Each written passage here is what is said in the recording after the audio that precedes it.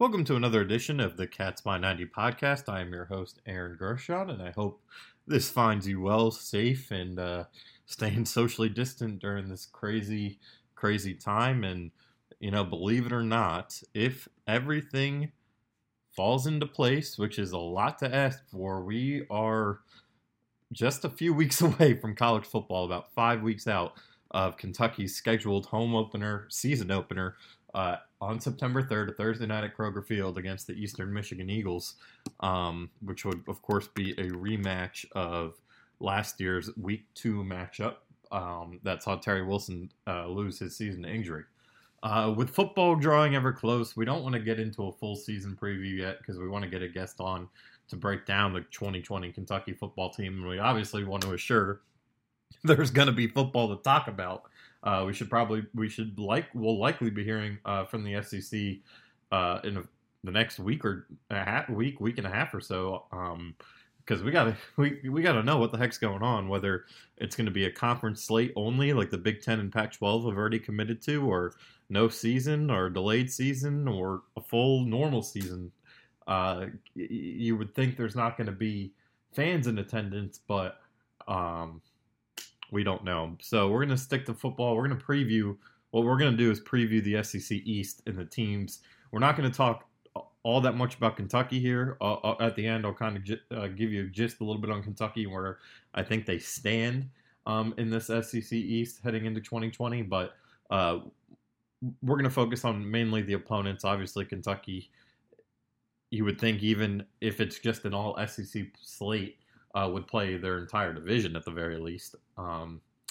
But just a couple notes from Kentucky football, just newsworthy stuff before we get going. Not all that much on the football front the last few weeks. Obviously, the greatest news of all was that the entire team and staff was tested for COVID-19 and came back negative. I believe athletes from all sports that are on campus conducted tests, and there were 3 positives total. And it sounds from the emails, at least, that it came from either women's soccer, women's volleyball, one of those sports, women's basketball, maybe. I think they might be back on campus. So to whoever it was, we obviously hope you are feeling better and they're feeling better. But very good news on the football front that there were no cases, especially when we're seeing all over the country programs have to take a break from their non-voluntary workouts to shut down the facility. So really, really good news on that front.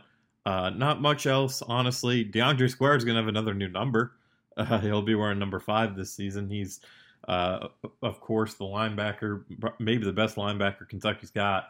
Wore 43 when he was an all-SEC freshman in 2018. He wore number 17 last year, and now repping number 5. He said on Twitter, no plan changes. And then I guess the other newsworthy thing would be C.J. Conrad, Kentucky tight end for 4 years. One of the best tight ends in school history, I believe second all-time in receiving yards from a tight end in the school's history, is back on campus. He will be serving as an off-the-field graduate assistant. We talked to him today on a Zoom press conference. He said it's going to be, he's just the beginning stages of this, so he's going to kind of be the coffee boy, do a lot of different small things, but the learning experience of his alma mater and working for Mark Stoops, absolutely something he's excited about. So it'll be good to have CJ back on campus. So now, as promised, I want to take you through the SEC East, and I'm going to just go from the teams that are expected to be the worst to the top of the chain. And then, again, I'll summarize where I think Kentucky stands really in comparison to the rest of the East. So we'll start, obviously, with Vanderbilt. Vanderbilt coming off a 3-9 season in 2019. They did not win a conference game.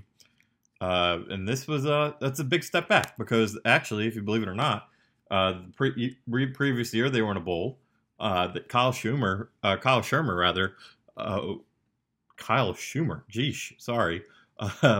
was a pretty good quarterback for them. He's up there as one of the best in program history. So he took them to definitely the bowl game, the Texas Bowl. They lost to Baylor.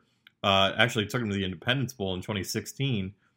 So, he did a lot for that program. And help them succeed. Well, last year, they were kind of going back and forth at the quarterback position with Riley Neal, a transfer from, I want to say, Troy, and they had another quarterback in there. They had a great running back in Keyshawn Vaughn, but that was just way too little for them to do anything with. Also, they had, it wasn't just that. You had Kajal Lincecum and Jared Pinkey, 3 draft picks right there on the offense, but no quarterback play. Poor quarterback play, rather, really hurt them, and their defense wasn't great either. Their only wins, Northern Illinois, Missouri, and East Tennessee State. So they did win a conference game. I'd take that back. That's right. They beat Missouri while they were ranked. Missouri was number 22. And then the week after, Missouri came to Lexington, and we all know how well that went for Kentucky. But the worst part of the year for Vanderbilt had to be losing at home to UNLV 34-10. It was a really rough year. And, it's going to be rough.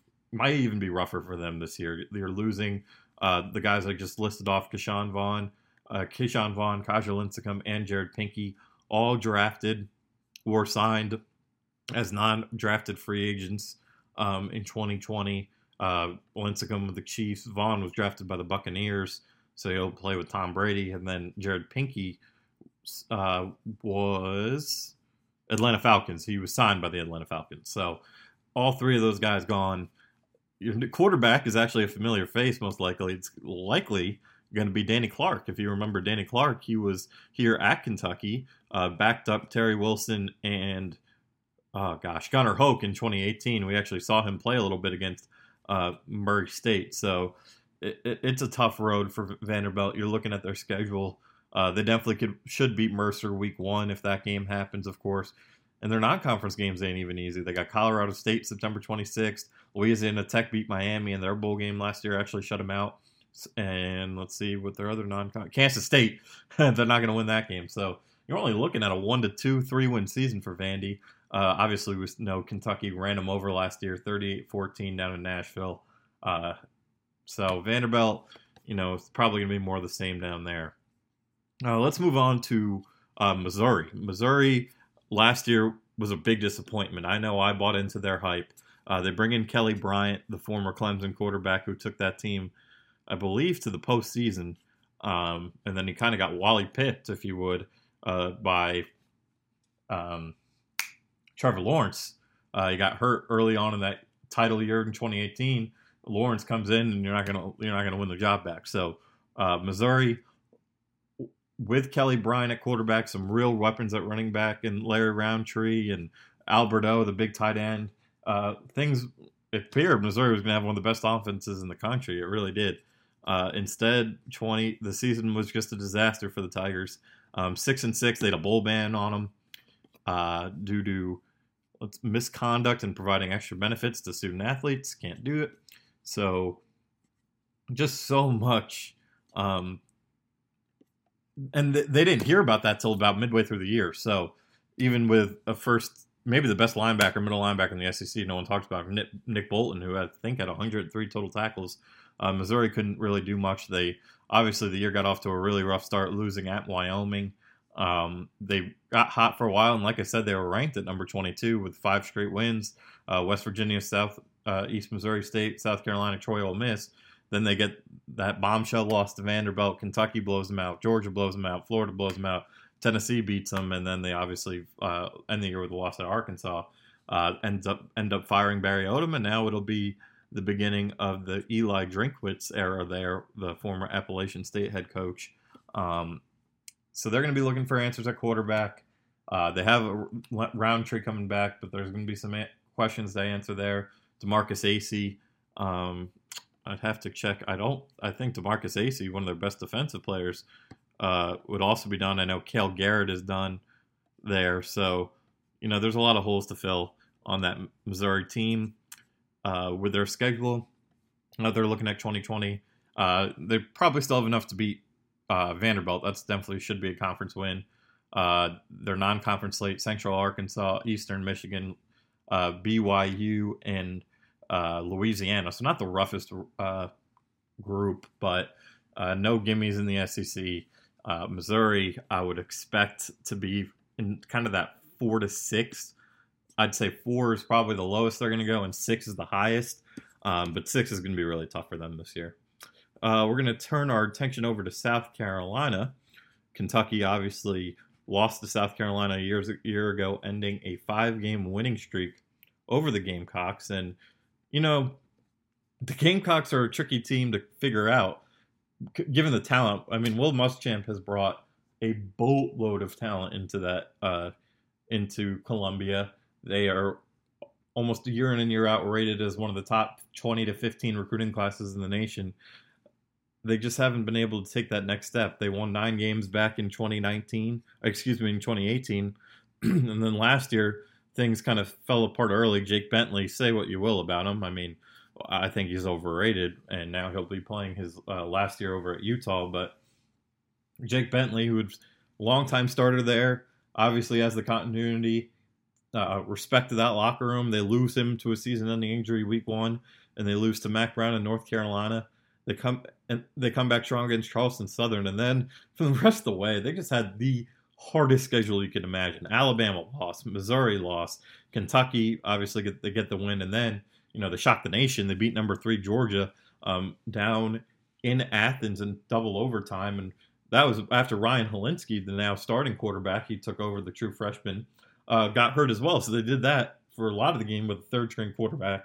They lose to Florida, Tennessee, beat Vanderbilt, and then they have the loss to Eli Drinkwitz and App State, lose at Texas A&M, and, of course, in the rivalry game with Clemson. So really just a tough year for Muschamp, and now he kind of enters 2020 on the hot seat.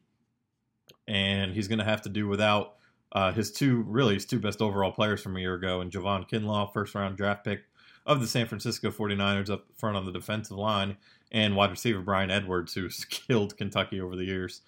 He was drafted in the 3rd round, actually 1 pick after Lynn Bowden back-to-back with the Las Vegas Raiders. So South Carolina, they always get a lot of love from the media. I think this year, again, they have quite a bit of guys of talent. That team has some of the best cornerbacks in J.C. Horn, and I'm not even going to pronounce the last name, but Israel Mola. I wish I could pronounce your name, buddy, but he had 4 picks last year. 6'4" corner. He's on the Jim Thorpe Award list, watch list. So they have some dudes in the secondary. I do think they're going to be a little bit better than they were a year ago, but I'm not buying them to finish ahead of Kentucky or anything like that, like the national media would. I also love the addition of Mike Bobo as offensive coordinator. He's done some really good things throughout his career. Obviously, he was the offensive coordinator at Georgia. He was at Georgia from 2001 to 14. He was the quarterback's coach for his first 5 years, and then the offensive coordinator from there. And then he spent the last 5 years head coach as the head coach at Colorado State. So they're going to be interesting to watch. If you look at their schedule, you got to like their chances in their first 2 games with Coastal Carolina and East Carolina. Again, God willing, we get normal college football. They'll take on Missouri, Kentucky, Florida, Tennessee, A&M, Texas A&M, at Vanderbilt, Georgia, LSU, Wofford, and now they're scheduled to play Clemson. There's already been rumors about the ACC not playing non-conference ball, so we'll see. Tough schedule, like always, for the Gamecocks, especially when you have Clemson every year at the end, but I do expect improvement there. I think their ceiling is probably 7, but I would put them in that 5 to 7. They may, I think if hell broke loose, they'd lose 4 games, and Muschamp is gone. So before we get to the final 3 teams outside of Kentucky, and obviously sum up where I think they stand, we're going to take a quick listen to our sponsors. And we're back on the Cats by 90s podcast. I'm your host, Aaron Gershon, and we are just previewing the SEC East as the college football season, as long as we, knock on wood, wear masks and everything, is going to probably, or I'm not going to say probably, hopefully start on time, which would be, for Kentucky at least, Thursday, September 3rd here at Kroger Field in Lexington. If for the rest of the nation, there's actually week 0 the week before that Saturday, and then a lot of Saturday games. Kentucky obviously pushed to that Thursday night for the Kentucky Derby happening over in Louisville on the 5th rather, which was delayed, of course, because of the pandemic. We're going to go on to the Tennessee Volunteers, and for Kentucky, they're kryptonite, right? I mean, Kentucky has really I'd go as far to say up and down, but they've been past Tennessee for much of the past decade in the standings and with talent. Tennessee has fallen on hard times. They are not the 90s machine we once saw. But Kentucky still can't beat those pesky guys in orange. Tennessee in 2018 was a 5-7 club, and they beat Kentucky 24-7 in Knoxville. Last season, Tennessee got off to a horrible start last year. I mean, you lose 2 home games back-to-back to Georgia State and BYU. People are already trying to throw out Pruitt after just a year and 2 games.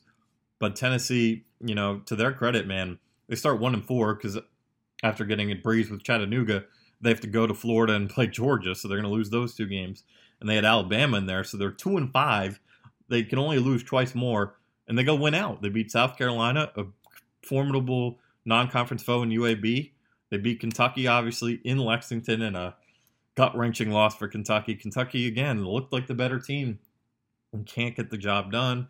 And then they finished the year off by beating Missouri, Vanderbilt, and winning the Gator Bowl against Indiana for an 8-5 season. And what's, good for Jeremy Pruitt and his staff, some of the talent that he's brought in there, because he's recruited extraordinarily well, is going to start taking over the playing time in 2020. Jared Garantano, outside of Kellen Mond, is probably the most experienced quarterback in the league, will be back for his senior year under center.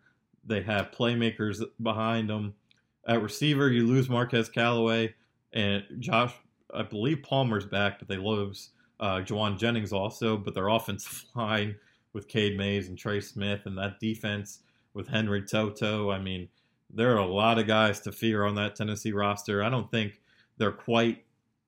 I wouldn't put them as a team that can compete with Georgia and Florida, but they're definitely a team that should be back in the bowl again. You look at their schedule. Charlotte, that's a win week 1. They won't play, unfortunately. No, has the Big 12 decided yet? Big 12 hasn't quite decided yet. I know Oklahoma's trying to make it work. They're scheduled to play week 2 at Norman, at Oklahoma and Norman. Would probably lose if they play there. They'll play Fordham, Florida, Missouri, at Alabama, at Arkansas, home against Kentucky. Kentucky has not won in Knoxville since 1984. And before we can officially put Kentucky over Tennessee in that SEC East conversation in the preseason, Kentucky's just got to go beat them, and especially Knoxville. They haven't done that in my lifetime. I don't think they've done it in Drew Brown, my co-host, who's not with me today. I don't think they've done it in his lifetime. So they got to prove they can win down there, and then they'll finish up Georgia, Troy, Vanderbilt. But I think Tennessee, if we're just going to go 12, say they'll play the normal 12, I think they can win between 8 and 9. 10's probably pushing it. I don't see them losing more than 5 in that schedule, so I'd put them in the 7 being the worst possible outcome to 9 being their ceiling for this upcoming season. We'll go on to the Florida Gators, who I'm really high on entering this 2020 campaign. And the reason why, Kyle Trask. So Florida, obviously they're another team that's haunted Kentucky the last 3 decades. Kentucky has their, lately their normal lead over Florida late in the game. Felipe Franks goes down the end of that third quarter to a season-ending, ended up being the end of his Florida career, ending injury. And Kyle Trask, a guy who's hardly played any college football, he was a backup in high school, comes off the bench, leads Florida past Kentucky against the Kentucky defense that ended up finishing second best in the nation against the pass in the top 20. He leads them back in an 11-point comeback in the fourth quarter and just takes over. He kills Tennessee. They beat Towson as expected. He leads them past Auburn. Close game in Death Valley against LSU. They lose to the national champs. They beat South Carolina. They lose by just a touchdown to Georgia, and then they went out. They beat Vanderbilt. They beat Missouri. They beat Florida State. And he wins an Orange Bowl. That ain't easy. That deserves a lot of respect. Kyle Trask is going to lead that team pretty far in his first full year, I believe it. And I know they've lost a lot, especially on defense, but they're Florida, man. They reload. They will have Kadarius Toney, one of the best all-purpose players in the country, back. That offensive line is getting more experience. They were really young last year. They get most of that back next year. The defense would be what worries me with the Gators, but they also what's a huge luxury and underrated aspect is they have maybe the league's best kicker in Evan McPherson, and we've seen with Kentucky the last 2 years since Austin McGinnis left how important having a stable kicker is, and Florida's got it. So Florida, for me, we're looking at their 2020 schedule. Eastern Washington, they'll win. Kentucky, we'll see what happens. South Alabama is a shoe-in win. They'll go to Tennessee. South Carolina, host to LSU. Go to Ole Miss, play Georgia, Vanderbilt, Missouri, New Mexico State, and Florida State. So you're probably only looking at a max of 2 losses there. I think they have a legitimate chance at the East and win to whatever bowl game they're in. So I'd put their the worst case scenario I'd say is 9. I don't think that's going to happen. I think you're looking at more of a 10 to 11 win regular season with a chance at a bowl to add on. And then, of course, the 3-time defending SEC East champion Georgia Bulldogs. Georgia is really interesting to me. Everyone, it's hard not to pick them to win the East, right? I mean, they have they're Georgia. They've dominated the division the last 3 years. They beat up on Florida to win it last year and the year before that. You have a defense that is pretty much fully intact from a year ago. But the offense, this is why I'm worried about them. You're going to get, I believe it's 3 or 4 new starters up front on the offensive line. You have Jamie Newman, the transfer from Wake Forest, great quarterback, but he hasn't played it down in Georgia yet, and they didn't really have a chance to practice because of this COVID stuff. You'll have George Pickens, your number 1 receiver, but DeAndre Swift is gone at running back. There's some questions there. Their starting tight end is gone. He was drafted. There's questions on that offense. And yes, they're Georgia. They're going to reload. They have the talent. But do they have the continuity they need? Do they have the reps they need? I don't know. So I think Georgia, for that reason, could be a little bit, I wouldn't say down this year, but I'd say they're more vulnerable this year than they were a year ago. Their schedule for the 2020 campaign, as it stands right now: Virginia, pretty tough test week 1. If we still have non-conference play there. East Tennessee State at Alabama, that's a great one. Louisiana, Monroe, Vanderbilt, Auburn, Missouri, Florida, South Carolina, Tennessee, Kentucky, Georgia Tech. Not a hard schedule. I mean, Virginia's a good opponent. They'll kill East Tennessee, Louisiana, Monroe. Alabama on the road is going to be tough, and then the SEC is the SEC, but they're kind of in that same boat. Worst case scenario would be a 10-2 regular season, and you lose to Florida, you don't win the East, but they're going to be up there, even with the offensive speculation I have. So where does Kentucky kind of fall in here? I think for Kentucky the key is I think they're definitely ahead of Tennessee talent-wise, but they got to prove they can beat them. If they haven't proven it, and if they do that, it'd be different. If they have had beaten Tennessee, really the last 3 years, they won 2 years ago, but they should have a 3-game win streak right now. If they had earned those wins, I'd be saying they're third best team in the division, because I think they are the third best team in the division. But they got to prove it. So I think the key is, because there's a lot of expectations that this is the year that they'll win the East. And I think it's their best chance. I think Georgia's vulnerable. That game will be at home. We'll see what the crowd situation's like. They have to go 2-1 between Florida, Tennessee, and Georgia. They have to go 2-1. I think the winnable games there, I think Florida is going to be really tough at the Swamp this year. I think if you could find a way to win in Knoxville, you can find a way to somehow beat Georgia, you might win the East, because things could happen where Georgia beats Florida, whatever. And then obviously can have any stupid slip-ups to a Missouri, South Carolina, Vanderbilt. But Kentucky, with all their returning talent, the offensive line, 4 to 5 guys back, Terry Wilson healthy, all 3 running backs back, every receiver back. Yeah, you lose Lynn.